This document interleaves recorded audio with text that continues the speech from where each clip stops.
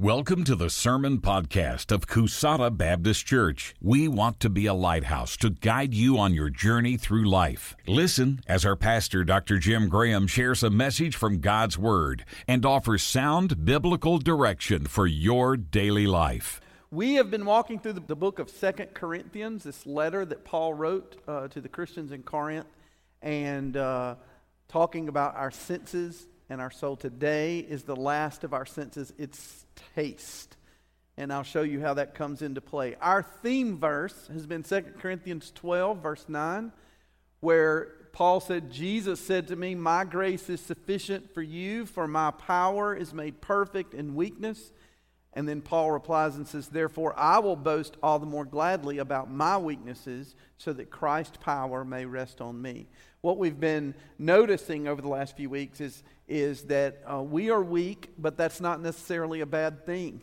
Sometimes we are so focused on us being stronger and growing in strength and who I need to be and all about me, that we don't realize that actually being weak and relying on the Lord is a better, stronger position, because then we're tapping into the power of Christ, which is so much greater than who we are. It's okay to be frail. It's okay to be weak. It's okay to have things that don't measure up and are not, that we are flawed. It's okay to be flawed. He loves us and He wants to empower us. So let me tell you what's going on as we get into chapters 10 and 11 of 2 Corinthians. Paul is having to defend himself. One of the things that's happened over the course of time is that some people had come in and were accusing Paul of some things. In other words, sometimes rather than fight the message, it's easier to fight the messenger. And so they were saying that he was a false apostle. He wasn't really an apostle, and that he was driven by false motives. Like he's just after, becoming famous. He's just after money. He's just after, they were saying some stuff like that about him. And part of the problem, it appears in the letter as Paul's addressing it to them, is that some of these who are saying this are eloquent speakers. Like they're really good at standing in front of a group of people and in capturing their attention. And Paul was not great at that. He was a very good teacher, but there is a story in Acts where a guy fell asleep and fell out of a window during the service. And I just want to say factually that this morning there was a young lady who fell asleep during the sermon. I'm just going to say that. And here's what's funny. What's funny is I went to see one of their games this week, and I was going to speak to her about the game. So after the service was over, I saw them coming down out of the balcony, and I looked at her and I said, "Come here." And she thought I was going to get on to her for falling asleep. Her mom's going, "He got you. He got you." I did not know that. I was just going to say something to her about the game this week. But anyway, then she told on herself. She goes, "I'm sorry I fell asleep." I said, "You fell asleep?" And it was like, oh. So I understand that Paul's saying, like, Paul was just a teacher, and he taught really in-depth stuff, but it was true, but he wasn't an eloquent speaker. And so he knew that. So imagine, we're all susceptible to this. You're listening to two truths. Maybe they're just a little bit different, but enough different that this one that sounds like the truth is not. It's not. In fact, it's leading you the wrong direction. But it's packaged in a way that looks and sounds terrific. And so the people of Corinth were falling for that. And Paul was going, "You're like," he said, here's what it's like. In chapter 11, he equated it to this. He said, "You're like a woman who's engaged to a man. You're dating someone, and you're beholden to him. But some slick-talking dude comes along, and he's trying to seduce you away from the one you're promised to." He said, that's what this is like. you have a relationship with Jesus Christ. You have a relationship and a devotion to Christ, and there are the world, and Satan is packaging some alternatives and giving them to you, and they look really great, and they even sound great. And they're not like, Satan's not like down some dark alley going, come in here, we're like, I'm not. No, he makes it really sound and look great. He may even dress it up as in a religious tone. And he does this, and he goes, here's the thing. And so Paul is trying to help us in an area, I'll call it's an area of making decisions. What do I believe? What do I think? What am I going to do? And in chapter 11, verse 3, which is on the screen, he says, "But I'm afraid that just as Eve was deceived by the serpent's cunning, your minds may somehow be led astray from your sincere and pure devotion to Christ." So he mentions Eve, and that's why our sense of our five senses today is about taste. Because what was used to pull Eve away from the truth? Some fruit, right? Some beautiful looking fruit. So God, if we go back to Genesis, God had put a barrier up. He was saying, I'm giving you freedom. You can have any fruit from any tree in the whole, you can have whatever you want. But this is off limits. This one thing is off limits. And, I struggle with the off limit thing. Let's say I'm in a building and I'm somewhere I haven't been, and I'm in the building, and there's a sign on a door and it says, "Do not enter, staff only, employees only." Okay? I want to know what's behind that door. Who else is with me and you want to know what's behind that door? I just want to see who's with. Thank you. I just want to see who the people are so that I can tell security to watch. And I don't know, my wife, she's not like that. She looks and says, there's a reason we're not supposed to do that, And then she says, "Jim, quit opening that door," right? Because I'm looking. All right, so I get Eve. I understand that when God says this is off limits, that she was interested in what it was, that she wanted to check it out, okay? Now, here's the difference. Part of the thing is when I'm just reading a sign on a door that says off limits, I don't know who put the sign there, why they put the sign there, whatever. So even if I don't know why, if someone that I really, really trust gives me a barrier, it makes a difference. So imagine someone I really, really trust says to me, "But you can't say this to anyone." All right? I can accept that from that person. If I really, really trust them, there's a reason, and I may not know the reason, but I trust this person, I'll do it. Or this person says, "Whatever you do, don't do that." And I go okay, I don't do that because they said, and they know, and I trust them. So when God says this is out of bounds, really what he's basing it off of, our obedience is not necessarily based off our full understanding and why. Okay? I get it. I'm a why person. Why, God? Why can't I? Why can't I have that fruit? What does it matter? What's the big deal? And I'd like to know all those answers, but a lot of times we don't get all those answers, and our obedience is based off of, do I trust the one who's telling me this is out of bounds? Well, we're talking about God here. We're talking about the Lord. And he says, don't go this direction.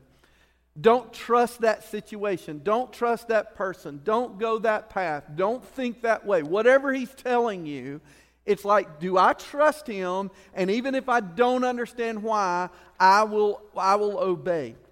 So this battle that we're fighting, that Eve was fighting, is based off of things that are going on in her mind and heart, and then Satan is over there arguing against what God is saying. So if you look back at Genesis, it said the food tasted good. He questioned God. He said, did he really say? That's the first thing he did. Did he really say that? He questioned what God said. That's a great tactic. You know, God said we can't have that. Did he really say that? Are you sure that's what he meant? So think about how society today or something will take something and here we are and we're dealing with maybe a moral thing. And they'll package this deal. So is this really out of bounds? Is this really wrong? Should you really not do this? And package it that way. The second thing that Satan did was he actually denied what God said. God said, I've set you up. This is perfection, and there's only one rule, and you're going to live forever. But if you eat that fruit, you're going to die. And Satan said, you're not going to die. Now here's the thing. He wasn't lying. He just was twisting the truth. Because did they eat the fruit, grab their throat, and drop dead because it was poisonous? No, they didn't. So he wasn't technically lying if we're defining that you won't die by the fact that, you won't be poisoned and fall dead in 10 seconds. You won't die. He's not going to kill you. He's not going to do that. God loves you. He wouldn't let you go to hell. He wouldn't do that to you. He wouldn't punish you. He wouldn't, whatever the thing is, right? The truth is, yeah, you are going to die. It's not going to be right now, but you are going to die. So he just took the truth, twisted it, and said, you won't die. So first he packaged it. Look how beautiful. Did he really say? Secondly, you won't die. Thirdly, then, he appealed to this area. If that looks so good, and I think it's going to taste good, and God won't let me have it, then is God trying to keep something from me that's good? In other words, does he have some bad motive? And that's what Satan argued next. God is trying to keep you down. You see, there's some secret sauce in that fruit, and if you eat that fruit, your mind is going to be opened up. You'll be enlightened. You're going to see the truth. You know, maybe the fruit was mushrooms. Who knows? But your mind's going to be opened up. You're going to be enlightened. You're going to see the truth. You're going to be above these people who are held down by God and His rules and stuff like that. They don't get it. They're not enlightened. We're enlightened. We know better. We understand better what it means to be, human and to be and your mind is going to be opened up. They're not very bright who just follow along with whatever God says. They need a God because they're weak. And so Satan made all these appeals. He makes the same appeals today. So here Paul is, and he's writing to these Christians, and he reminds them about Eve because he says, here's what's going on. I've taught you the truth. There's parts of that truth that you don't like, okay? There's parts of the truth that are difficult. Sometimes God says, don't do that. Sometimes God says, you're thinking wrong. Right? You're making a bad decision here. That's not the route. And Satan's over here going like, hey, doesn't this look right? Doesn't this look great? In chapter 10, he's already told us, Paul has said, it's a spiritual battle. Let's read a few verses here. Verse 2, I beg you that when I come, I may not have to be as bold as I expect to be towards some people who think that we live by the standards of this world. For though we live in the world, we do not wage war as the world does. I'm here, I'm in the world, but the battle I'm fighting, it's not with knives and sticks and guns. The battle that I'm fighting is in my heart and in my head. It's things I want and desire and the way I'm thinking. And I fight this battle every day. And it's a tough battle. It's a tough battle. And it's bad enough with what other people are doing or whatever. It's my own things, right? What I want and what I'm thinking. And I'm fighting this battle. The good news is in verse 4 he says, the weapons we fight with are not the weapons of the world. On the contrary, they have divine power to demolish strongholds. So again, our theme verse is I'm weak, he's strong. So right here again, he's saying, I'm fighting a battle, and I'm just going to be honest with you. I'm going to lose this battle as much or more than I win this battle. Because sometimes I think the wrong things. Sometimes sometimes I hear a lie. I know it's a lie. I'm not believing that. But sometimes lies get me. Right? They get me. It sounds good. I want it to be true. Or sometimes it's a different kind of lie. I want it to be bad. I want it to be whatever. They did what? They said what? Really? Right? And I kind of enjoy being a little bit, whatever. And I buy in and I grab hold of, and my heart's not right and my thinking's not right, and boom, I just steer away. It is so easy to do. And sometimes what's in my head, it's from me. It's not even from anybody else. It's me telling myself the wrong thing. I'm thinking poorly, right? And my problem is, I'm so weak, I'll buy in and I will blow it. But Paul said, it's okay that I'm weak because he is strong and his power can rest on me. And here in chapter 10, he says the weapons we fight with aren't weapons of the world. On the contrary, they have divine power to demolish strongholds. You know what a stronghold is? It's like a fortress. There are places within each one of our lives, within our heart or our head, that Satan has his own private little spot, and he has a fortress built up right there. And we tend to go, to that bad place all the time. I don't know what it is for you. It's some angry place. It's some bitter place. It's some temptation. It's that place we fall to so easily because we've just been sucked in there over and over and over again. And he's got it. It's a certain place. It's a certain people. It's a certain thing. And he's got us.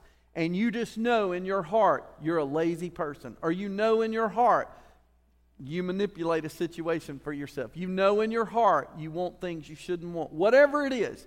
And it's a stronghold. And you're like, I'll never win this battle. I've tried. I've fought. But I will never win this battle. And Paul is saying, it's all right. We know you're not strong enough. We wage this war with weapons that are filled with divine power. And that divine power has the power to demolish a stronghold in your life. You're going to be okay. You can fight this battle. He says in verse 5, we demolish arguments and every pretension that sets itself up against the knowledge of God, and we take captive every thought to make it obedient to Christ. We have a battle for our minds and our thoughts and our attitudes. We're thinking the wrong way. You're just like me. You think thoughts just like me. And sometimes your thoughts are off. Sometimes they're wicked and evil.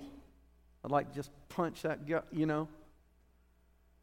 Sometimes they're detrimental to yourself. You are saying things about yourself that are wrong, that are lies. Sometimes it's on the negative side. I'm just worthless. I can't do anything right. Sometimes it's on the positive side. I want what I want, and I'm going to have it. I don't care. Right? You tell yourself stuff. And you're off track in your arguments. Now, I know you're like me. I can't help it. That thought just, there it is. And I love the fact that Paul doesn't say, don't think that. You are evil and wrong for thinking that. He says, no. He says the thought comes and then you take captive every thought and make it obedient to Christ. You take that thought and you go, no, sir. Right? Do you ever talk back to yourself? Yes, you do. We talk to ourselves all the time. We do. And some of that you have to talk to yourself to get yourself straight. Don't you do that? Sometimes we do it out loud. And that might be scary for people around us, but it's okay, especially if you're mumbling. Look, if you talk to yourself, do it out loud, proud. When you're mumbling is when you scare people. You're over there and we're going, oh my gosh, you know. But there are times I literally stop and I'll say things like, Jim, slow down. It's okay. God says this. That's not right. And sometimes I say it out loud because I need to hear it. You know what I'm saying? I need to hear it because what's in my head is wrong. And here's what we're doing. We're taking a thought and we are putting handcuffs on it and we are locking it in that jail. And if we have to, we're putting it in isolation and we're going to make that thought captive and obedient to Christ. I'm not sinful because a thought popped in my head. I'm sinful when I let that thought take charge. And I end up making bad decisions. And I'm saying the wrong things. I'm thinking the wrong things. Even if I don't say the wrong thing, the attitude in my heart is off. And I'm separated from the Lord and I'm not in my right place. And he said, lest you have the power inside of you. It's not you, it's his power. And his power is strong enough to even demolish the strongholds. It can take the thought and you can take it captive and make it obedient to Christ. And I understand the battle's tough. Let's look back at Eve's battle, okay? The first part of the battle was, it looks good. It looks good, right? In 2 Corinthians 11, verse 14, Paul said, I'm not surprised even Satan disguises himself as an angel of light. Like Satan's smart. He's not down a dark alley. Come back here. You know, you're like, I'm not doing that. He's standing there. He might even dress up. Listen, it might look like church. It might look like religion. It might look like the most positive thing in the world. He dresses up as an angel of light and then tells you a lie and pulls you aside. He says, I want you to know it looks good. It looks right. And then, how does it make me feel? How does it taste? How does it make me feel? We lust after things, we chase after things that make us feel good, that we think they're going to make us feel good. And we make so many bad decisions in this area because we want something. And if we want it, we'll grab hold of it and we'll trust it and we don't think. We have a higher brain and a lower brain, and we need both of them. The lower brain is the thing that scares you and says run, okay? So like take off, like that kind of stuff. Your lower brain is the thing that says you're hungry, you need to eat something, okay? But your lower brain can also lie to you. It can make you scared when you have no reason to be scared. It can make you want something when logic tells you it is not what you need to do. You cannot divorce your lower brain from your higher brain. And a lot of times we do, and we make terrible decisions. Your higher brain says, this is what's true. This is what's right. I think I have a little video to show you a lower brain making a decision instead of a higher brain. Do we have that? Let's see what happens with that. Either have $10,000 cash, or, wait a minute, this, 2 out-of-the-box Oreo cookies. Huh? Are you sure? That's $10,000 cash. Do you want the Oreo cookies? Are you sure? Okay. Okay. I tried to find a video. Apparently there's some game show that's on, and it's about little kids and stuff, and at the end of the game show, they let a toddler choose. It's called the Tots Choice or something like that, and I couldn't find a great video. I watched some, but it wasn't a quality video. And they're like, okay, for your family, y'all can have this brand new car, and they'll show the car and all the stuff, and it's like a little kid's car. And every time the little kid, you can do whichever one you want. You just go touch it, and the little kid will go touch the little $200 car, and his family goes, oh, you know. Well, you know, but the little kid, hey, it's an Oreo cookie. He doesn't know what $10,000 will buy. He doesn't know. But unfortunately, this is how we operate sometimes.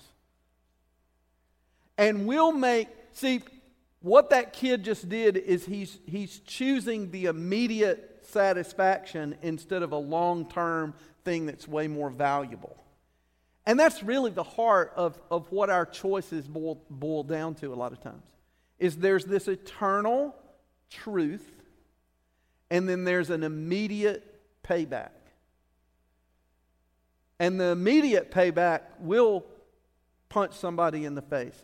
Immediate payback will say that sarcastic, harsh comment. The immediate payback will just eat the Oreo cookies. It'll do the thing that we want, even when God is saying, don't go that route, because Satan is over there going, of course that's what you want. I actually noticed in the video that the person said, here's $10,000, or here's fresh out of the box too, and kept their hand over here for the Oreo cookie. Right? Like, there's always this subtle thing that Satan does that goes, don't you want this? Why wouldn't you want it? You know, it tastes good. And so the problem is that we're in this position where the final thing that Satan offered is it's going to empower you. It's going to put you in the best position. It's going to give you prestige. I think that next slide shows it. It's going to empower me. It's going to strengthen me. It's going to make me like God. And I know you're not sitting there to make me like God, but it's going to give me what I want. I'm going to have more control if I do this. I know I shouldn't lie, but if I do it this way, then it's going to make this happen the way I need it to happen. So it's okay in this situation to do this thing because it's creating what I need to create. And Satan goes, yeah, that's exactly right. And God's going, no. But we fall for it. We convince ourselves, no, it's okay. And we're making terrible choices. Take every thought captive so that we can be obedient to Christ. Don't pull away from the Lord. He loves you. And He'll forgive you. He'll forgive you for your sins. His forgiveness has been bought with His precious blood. That's what the song's going to say that we're about to sing. Your forgiveness has been bought with Jesus' precious blood. He loves you. But there's a path that He wants to lead you on. And over throughout the day, here's what Satan does. He's ingenious. First he goes, say it. You should say it. And then you say it. And then he goes, you're a terrible person for saying that. That's what Satan does. He drags you down the pathway and then chastises you for being on the pathway. Because he wants to destroy you. The Lord wants to give you freedom. Will you trust Him? He's the one that's saying, don't enter that door. Follow me. Will you trust Him? There's somebody in here today that you're making decisions on the daily. Somebody in here is making a big decision right now. You're dealing with an issue right now. Will you trust God? There's somebody in here, it's the everyday thing, and you keep messing it up over and over again? Will you trust the power of God to destroy that, demolish that stronghold? And trust the Lord? And choose the true light and not the one dressing up as one. Let's trust Him. Let me pray for you. Dear Lord, I pray that we'll trust You, who You are, which way You're leading us. Help us to see the truth. And help us not to succumb to the cheap tricks, the cheap choices in life that keep our heart on eternal things and who You are. In Jesus' name, amen. Thank you for listening to our podcast. It is our prayer that it's been helpful in this part of your life journey. We invite you to join us at Coushatta Sunday mornings for worship. Visit our website at CoushattaBaptist.org for directions and more information about our church.